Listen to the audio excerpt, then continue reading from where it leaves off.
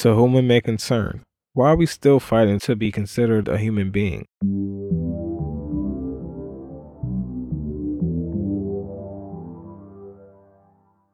Hey everyone, welcome to Whom It May Concern. I am Lizbeth. And I'm Amos.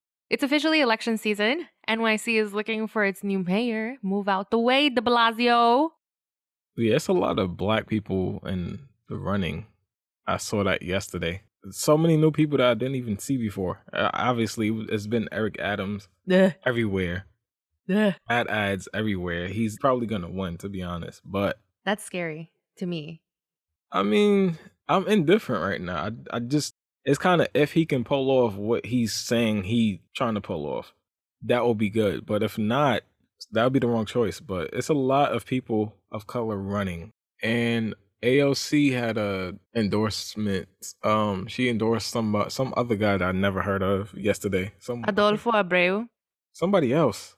Well, Adolfo Abreu, I'm not really sure how to say it in English, but he is running for the 14th district, which is where I live. And I'm voting for him. I mean, this year, New York City has like a new voting system, which is the ranking. It's 1 through 5, and you bubble in like who you want first, second, third, fourth, and fifth. And I was kind of annoyed that even passed. I didn't vote for that. I voted no for that. Also, this is the election that a lot of people didn't realize that there was questions on the backside of the ballot. And the majority won, and now it's ranked 1 through 5 or 1 through whatever amount of candidates there are. But Bernie Sanders and AOC endorsed him yesterday, and I was really excited because I feel like he brought a lot more to the table than the rest of the candidates. And a lot of the other candidates are, one of them, I read their interview. They asked him what his endorsements were, and he was like, I think the best endorsement is the people that are backing me up. It's like a fancier way to say that he has 0 endorsements. But I've been trying to look into the mayor candidates. I don't know who to vote for anymore. Diane Morales really disappointed me. She was my first choice. I don't know. She fired most of her staff after they did a walkout because they wanted to unionize. And one of the things that she's pushing for is for employees to have more benefits. And unionizing is one of like the biggest movements that people have done. One of the biggest movements in unions was the Cesar Chavez movement for the farmers. And the fact that she just completely shut them up and fired them is beyond unacceptable to me. If you're going to speak, practice what you preach.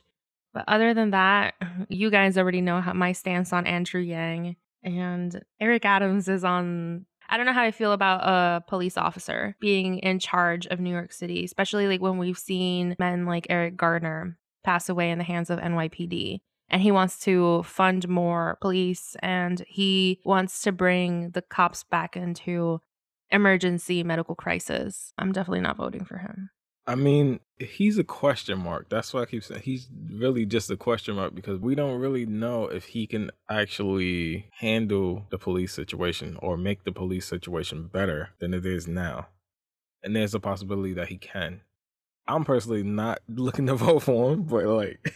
I had this conversation with you in the past, and I mentioned how I have a strong gut feeling that Eric Adams might win. Because we saw it during the Obama administration where people didn't even know what Obama had to offer, but people were voting for him because he was Black. And I think it's really exciting seeing people represent us and who we are as people of color, but people just kind of jump to the conclusion that they're going to do what's best for us just because they're like us, skin-wise. Which is very accurate. And that's not the most healthy way to look at it because they are still politicians. They have to do a certain job. They can't do certain things that everything is not going to help a community. There's going to be things I do, things I don't.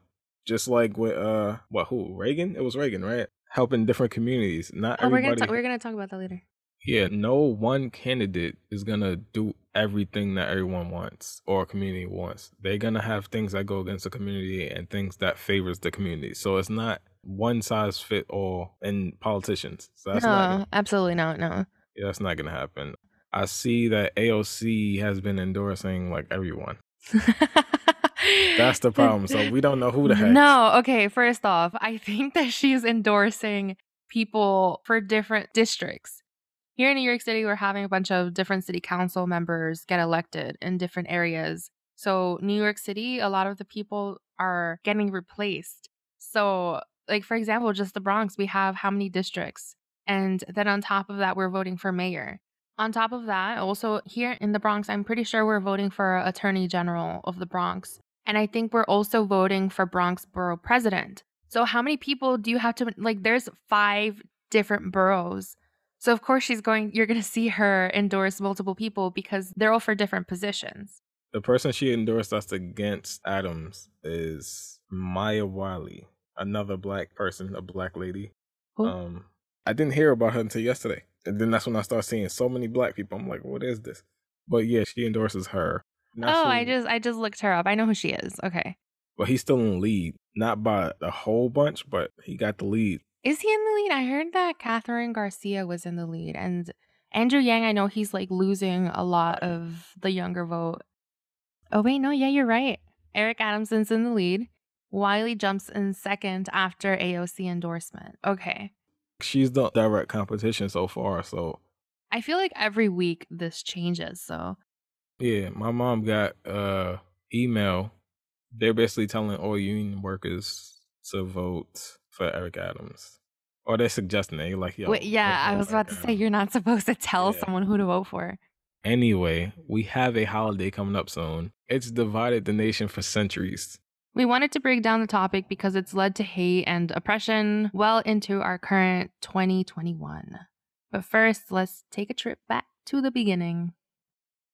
The textbooks always say slavery began 400 years ago, August 1619, when the White Lion, an English privateer commanded by John Jope, sailed into Point Comfort and dropped into James River. Virginia colonist John Rolfe documented the arrival of the ship and 20 and odd Africans on board. It is believed the first Africans brought to the colony of Virginia were Kimbundu-speaking peoples from the kingdom of Ndongo, or Angola. The captives marched several hundred miles to the coast to board the San Juan Bautista, one of at least 36 transatlantic slave ships. The ship embarked with about 350 Africans, but hunger and disease took a toll. About 150 captives died. Then when the San Juan Bautista approached what is now Veracruz, Mexico, in the summer of 1619, it encountered 2 ships, the White Lion and the Treasurer. The crews stormed the slave ship and seized 50 to 60 of the remaining Africans. Afterwards, the pair sailed for Virginia. As noted by Ralph, when the White Lion arrived in Hampton, Virginia, the Africans were offloaded and bought for food. Governor Sir George Yeardley and head merchant Abraham Piercy acquired the majority of the captives, most of whom were kept in Jamestown, America's first permanent English settlement. American colonies in 1619 are now a focal point in history. The day has become synonymous for slavery's roots, despite captive Africans likely being present in the Americas in the 1400s and 1500s, in the region that would become the United States. Prior to 1619, hundreds of thousands of Africans, free and enslaved, aided the establishment and survival of colonies in the Americas and the New World. They also fought against European oppression and, in some instances, hindered the systematic spread of the colonization. Christopher Columbus Boo! Oh my lord, why would you Christopher Columbus likely transported the first Africans to the Americas in the late 1490s on his expedition to the island of Hispaniola, which is Haiti and Dominican Republic. The exact status of whether free or enslaved remained disputed. But the timeline fits with what is known of the origins of the slave trade. The first example we have of Africans being taken against their will and put on board European ships would take the story back to 1441, says Michael Guasco, a professor at Davidson College and author of Slaves and Englishmen, Human Bondage in the Early Modern Atlantic World. In 1441, the Portuguese captured 12 Africans in Cabo Branco, modern-day Mauritania in North Africa, and brought them to Portugal as enslaved people. In the region that would become the United States, there were no enslaved Africans before the Spanish occupation of Florida in the early 16th century, according to Linda Haywood and John Thornton. professor at Boston University and co-authors of Central Africans, Atlantic Creoles, and the Foundation of Americas 1585 to 1660. There were significant numbers who were brought in as early as 1526, says Haywood. That year, some of these enslaved Africans became part of the Spanish expedition to establish an outpost in South Carolina. They rebelled, preventing the Spanish from founding the colony, but the uprising didn't stop the inflow of enslaved Africans to Spanish Florida.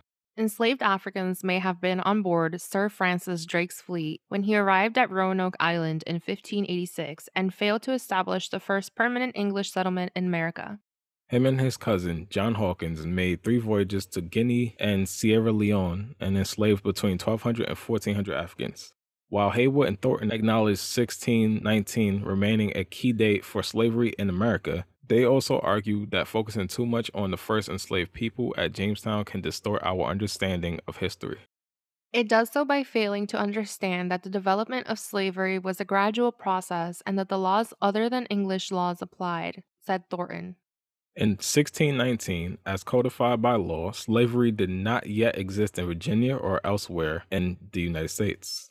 But any question about the status of black people in the colonies was made clear with the passage of the Virginia Slave Codes of 1705, a series of laws that stripped away legal rights and legalized the dehumanizing nature of slavery.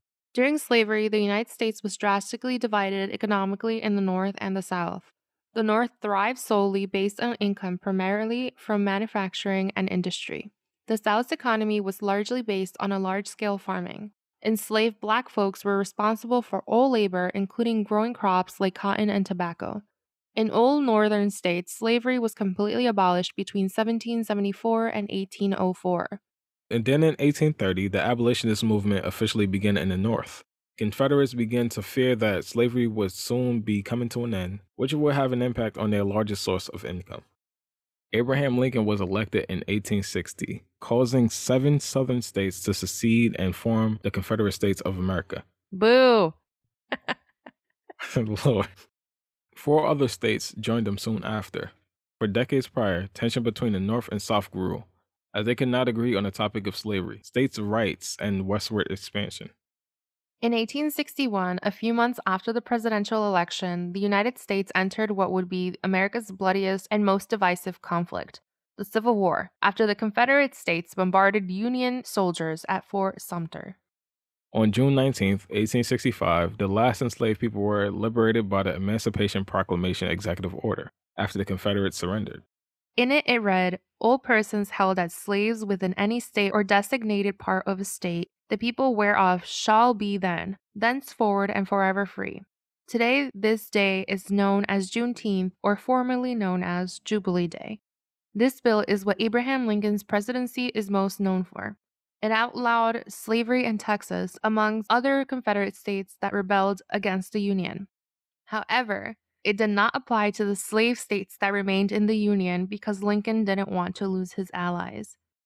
I want to mention that I didn't know prior to doing this research that Texas was actually the last state liberated because there was no form of communication unless people hand-delivered a note through horses. So all the way on the East Coast, slaves had already been liberated, but Texas was the last to know because that's where the United States almost basically ended because that was far west of what the states were. I mean, it's kind of fitting. Texas, see what they're doing now, everything they're doing. Texas. It just seemed like people's rights is just not worthy to Texas. I don't know what they on. But. We'll get to that in a little bit. Okay, let's get back. Slavery continued in these states for a few more months. Black men were finally allowed to enlist in the United States military. Those who remained as property to white owners could now flee north to be free. Roughly 500,000 escaped across Union lines. Slavery officially became outlawed by the 13th Amendment on December 6, 1865, 6 months after the Emancipation Proclamation became active. 2 years later, the Reconstruction Act of 1867 was passed. It required Southern states to uphold the 14th Amendment, which granted equal protection of the Constitution for former slaves. 3 years after Reconstruction began, the 15th Amendment went into effect. It guaranteed the citizens' right to vote and could no longer be denied on account of race, color, or previous condition of servitude. Black men would go on to win elections to southern state governments and even the U.S. Congress, like Joseph Rainey.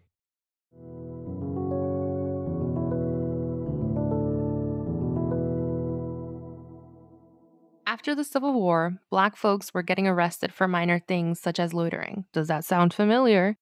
They were even being portrayed as criminals in the entertainment business. It was a tactic to instill hate into the viewers. We even have stories like Emmett Till, a young 14-year-old boy that was mutilated and lynched after being wrongfully accused of sexual harassment by a white woman in Mississippi.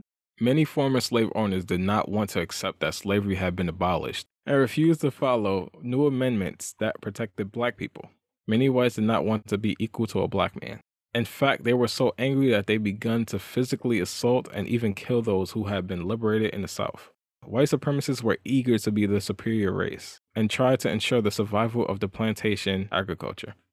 This is where you get the first Klan. On December 24th, 1865, the Ku Klux Klan was founded in the state of Tennessee. This hate group stemmed from Confederate followers that believed slavery should stick around and believed whites should be valued at a higher level than them. Violence was a daily obstacle African Americans had to face. Black schools were vandalized and destroyed. White people assaulted, tortured, and lynched Black folks at night. By the end of the year, Mississippi and South Carolina introduced the first Black codes. In Mississippi, black people were required to have written evidence of employment and would be forced to forfeit earlier wages and get arrested if they left before reaching the end of the contract. South Carolina's law barred black people from holding any job other than farming or becoming a servant. This restriction was lifted if they paid $10 to $100 in annual taxes, which was nearly impossible because they already were making low wages, if any at all. Black codes were passed by a political system that Black people did not voice. They were enforced by all-white police and state militia forces, which was usually made up of Confederate veterans of the Civil War. At the start of the 1880s, big cities in the South were not completely indebted to the Jim Crow laws, and Black Americans found freedom in them. This led to substantial Black populations moving to the cities, and as the decades progressed, white city dwellers demanded more laws to limit opportunities for African Americans. Public parks were forbidden for African Americans to enter, and theaters and restaurants were segregated. Segregated waiting rooms and bus and train stations were required, as well as water fountains, restrooms, building entrances, elevators, cemeteries, even amusement park cashier windows. Which, what the fuck? Like, cemeteries? Like, they're already dead. Like, who gives a shit? Oh my God. Like slave houses and stuff, you know how they had to bury their own families, and like usually it wasn't marked graves. Like even now, if you don't have money to pay for a tombstone or anything like that, it will be an unmarked grave. So like that was very common. If you have like an old family member with like slave quarters, they usually have their own cemetery in like the yards unmarked. It's just like where you put people. I didn't So know yeah. that. I have a question Yeah. for you, though. Now that you mentioned that, I know that your family, you can cut this out. No, I'm not cutting this out. Okay. I know that your family has had a former slave quarters. Yeah, it's in North Carolina. Yeah, so now I'm wondering, are there unmarked graves Yeah. on that Yeah. property? Yeah. In the back where the slave house. Where Oh, the quarters shit. are. It's like the little like the house itself is very small. Like the one in on your side. That place with the is it Dykeman? Yeah, the Dykeman farmhouse, which we visited. Yeah, like the ceilings are very low and the stairs are small and stuff like that. It has 2 stories and stuff, but it's just a very small house. And then in the front yard is like the unmarked graves, but obviously they know who it is. So, who lives in this house? It's just in the back. Now my grandfather lives there because my great grandmother used to live in the house next to the road. Like they built the house and all that in front, close to the road. But like the quarters is like you have the new house and then you go on the road towards the back. It's almost like you got to keep going into the thing. It's like a field behind the house. It's a big property. And then the house is way in the back. You can see it, but it's like about a football field's length from the road. Then you have the graves, like the tombstone or like the site in the front. It's no tombstones, but That's so I never knew that. That's insane. yeah. And then across the road, literally, the road it's like a highway type of road, but it's because it's down south, so like their roads are a little different. It's like a highway, but it's like a local road, but it's not local. It's like you got the house, then across the road, which is about 15 feet wide, you got the cotton field. That's where I was picking cotton. Look. Oh my god. I feel like I don't know why I feel like that's a flex. Oh my god. It's So your family definitely stems from like cotton and tobacco pickers? yeah, absolutely. Definitely slaves. And I knew my great grandmother until she passed away. We used to see her every year from there. I knew generations. As far as going great grands, I knew them generations. Okay, so we got a little bit off topic, but I'm really happy that you were able to share that. I don't know, it's just really fascinating hearing like I know there's a lot of trauma instilled into like family history, but even just being able to like visit family and have it's literally a historical home. It's incredible. I mean, it's not a landmark, so I think it can be taken down. And if nobody wants to move into the house after my grandfather and anybody, like if nobody in the family moves to the house, then we're probably going to lose the property. So, but yeah, let's get back to the reading. Laws forbade blacks from living in white neighborhoods. Other segregated areas were phone booths, hospitals, asylums, jails, residential homes for the elderly and handicapped, and public pools. Some states will go as far as requiring separate textbooks for black and white students. Again, I really want to have an episode where we discuss the access of education that different neighborhoods have because this is still very relevant today. But in our first episode, we briefly mentioned that Henrietta Lacks attended a black school and her route crossed paths with an all white school, and she experienced hate crimes like getting rocks thrown at her. She was just one black student out of many that would attend these schools and basically deal with all of these hate crimes. During the years of segregation, blacks and whites living under the same roof was forbidden. Marriage was obviously a crime in most southern states as well.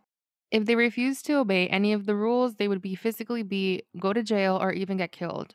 People obviously grew tired of this. Moving to the 1940s, the rise of the civil rights movement began. Activists joined forces and fought against social injustice. In the midst of making history, they were labeled as criminals by white media. Again, sounds familiar. Some of the most known are Malcolm X, Ida B. Wells, Rosa Parks, John Lewis, James Baldwin, and most importantly, MLK, who was the face of the civil rights movement. From refusing to give up their seat on a bus to marching across the Edmund Pettus Bridge in Selma to sharing a dream at the March on Washington, a collective of movements sparked up debate that would soon lead to change. On June 11th, 1964, President John F. Kennedy proposed his report to the American people on civil rights, where he saw legislation that would give all Americans the right to be served in facilities that are open to the public, as well as protected a person's right to vote. Kennedy would never see this bill go into effect since he was assassinated just 5 months after he introduced it. it was officially illegal after the Civil Rights Act of 1964 was signed into the law by Lyndon B. Johnson. After 100 years, legal segregation was finally over. But of course, many were not happy. In the 1970s, President Nixon began to coin the term the war on crime and the war on drugs. Boo! Oh, my Lord. He began to push for law and order by blaming the rise of crime on the civil rights movement and anti-war movements. Nixon began to pin the drug use on people of color to ideally kill two birds with one stone, the hippies and the blacks. Incarceration began to rise steadily for the first time in U.S. history. After Nixon, Ronald Reagan was sworn in as president and in 1982 declared the war on drugs. Mass incarceration became an even bigger issue because instead of tackling addiction as a mental health crisis, it was tackled as a crime, and it still is being tackled as a crime. Folks caught with a single ounce of crack cocaine would spend the same amount of time in prison as those who were arrested for 100 ounces of powder cocaine. This meant that black and Hispanics were the ones being searched, arrested, and prosecuted for life sentences. Whites were not being given the same sentences. Still very relevant today. That's the black codes. Yeah, still active. I mean, you have laws like stop and frisk that was banned a few years ago, but I've mentioned multiple times on this podcast that I was stopped and frisked so many times in my neighborhood just for literally walking home from the train station after work. But I look too sketchy because I'm brown and it's dark outside. So I got patted down, I got pressed against the wall, checked between like my crotch, checked my bra, everything. Very invasive because, again, I'm a brown girl at night. What am I doing outside? And I got stopped and frisked many times with my friends as well. If you go to Manhattan, you never really saw that. And Manhattan is predominantly white. Yeah, I guess you can say I'm one of the luckier people or the more fortunate people. I haven't been stopped and frisked that much. That much. Not as much. I thought you were gonna say you weren't stopped there first at all. I was gonna Oh say, no, wait a no, minute, that's what? not possible. That's not possible. But like, yeah, it hasn't been that much. It's been every time I've been in the car with Daniel. It's been once or twice when I was on my block, but not really that much. It was just that one time that I got stopped when I was 15, going to get some medicine for my mom at the pharmacy, which was right down the block under the train station. Let me guess, you were wearing a hoodie. Wearing a hoodie. It was about 70 degrees outside. I could wear a hoodie. I paid for it. Yeah, I'm walking across the street and I see one. I said this before. I see one cop kind of walking from my left side, walking towards me. Not directly. It didn't look like he was walking directly towards me. It just looked like he was walking across the street. But he was looking like, I saw the look on his face. I'm looking at him. I'm like, why he looking like that? They were all undercover, so he had a whole bunch of padding. Basically, they have their vest under the clothing. He just looked very bulky. I was like, why? What is he walking over here? I just kept it moving. And then somebody was calling for me. I'm like, what the heck? I think he was calling for me. Then I looked at him and I saw a couple more cops behind him. And then some other cops came from behind me and they surrounded me. Then was asking me, what is in the bag? They're like, what's in the bag? What you doing? With your hood on? What was in Like, the bag, Amos? medicine. The heck from my mom. And he was like, why you got your hood on? It's hot or whatever. You look I had about sketchy. I had about 4 or 5 layers on. So what y'all talking about? I'm like, why y'all got these layers on? I should have said that. I was confused at first and then I started laughing in their face. I'm not doing anything. Like I didn't say anything. I was just laughing. Is this really happening? That's what I'm thinking. I literally just came outside because my mom asked me to go get something. I wouldn't even been out there if she didn't ask me to go to the pharmacy. I was chilling at home. I guess me not being out so much, like being in the hood and stuff that much, that's why I don't get stopped and frisked so much. I haven't been stopped and frisked as much. But I mean, yeah. laws like stop and frisk were banned here in New York City, but technically it still kind of happens. No, Like if we walk into like a store, security guard or an employee will follow us around, and if they think we're stealing, usually people that are being followed are black and brown people, but white people are not being followed the same way that we are. Even if we're not stealing, do you ever go in a store and you feel like you have to show your hands to the camera because like, oh my God, what if they think I'm stealing? I have that tendency of kind of feeling guilty without even doing anything. But yeah, if an employee thinks that you're stealing, they can basically, by law, they can check you. So that's another form of stop and frisk that exists today. I don't know. I guess that's the positive of being black. A lot of stuff, like we desensitized to a lot of things. Obviously, you found trauma in certain things. I'm pretty sure it happens to you a lot. I'm sure of it. Obviously, being a black male is every single time. So that's just life. I can care less. I don't care about anybody's opinion. I don't care if y'all think I'm stealing. It's whatever. I can care less. Kind of sad though that you got so desensitized from it. Yeah, it really doesn't bother me. I ain't scared about. I ain't scared of nothing.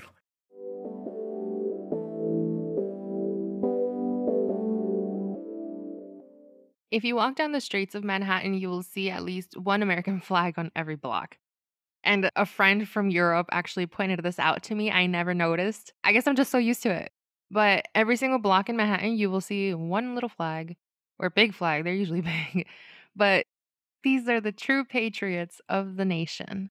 And en route to the goal of being the best nation, technically we are number one. Woo!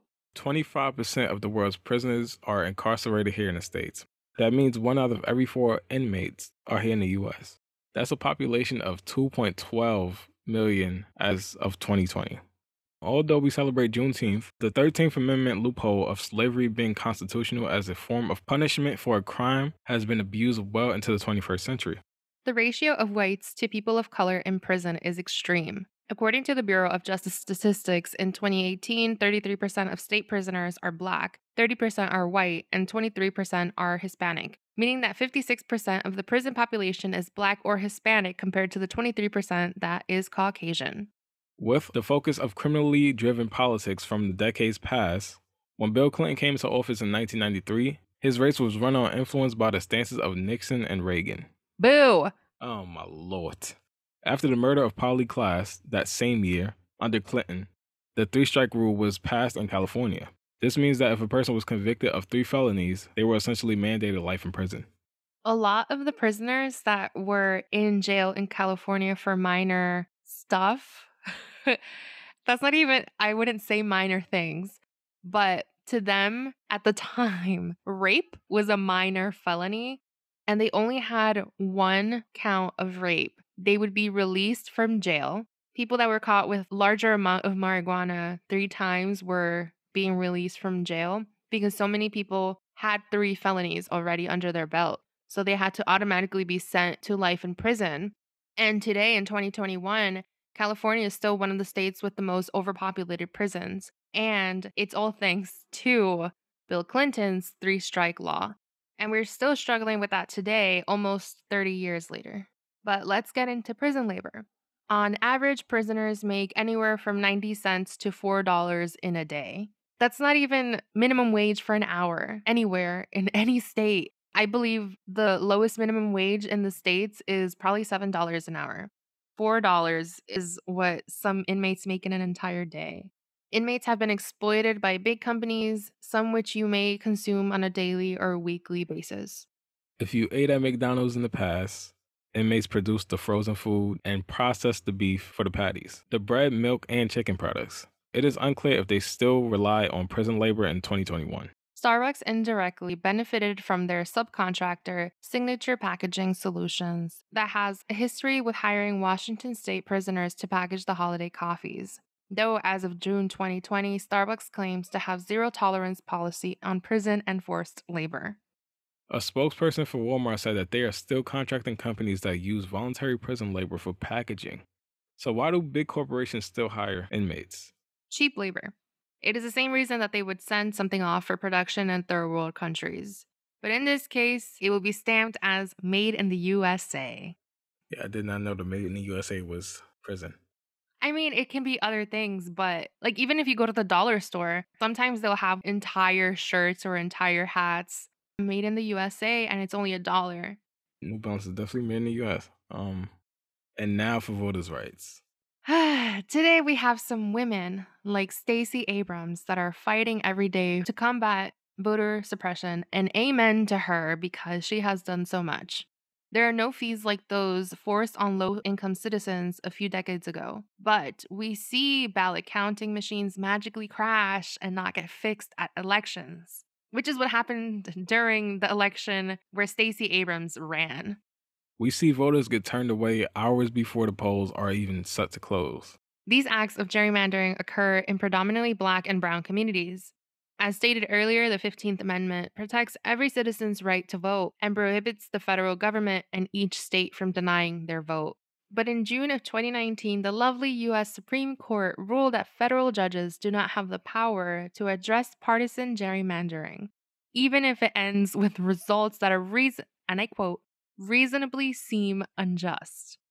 On June 8th, 2021, Texas Democrats began to do fierce voter registration drives that targeted over 2 million eligible Texans that will likely vote Democratic, most of whom are young Hispanic and Black people.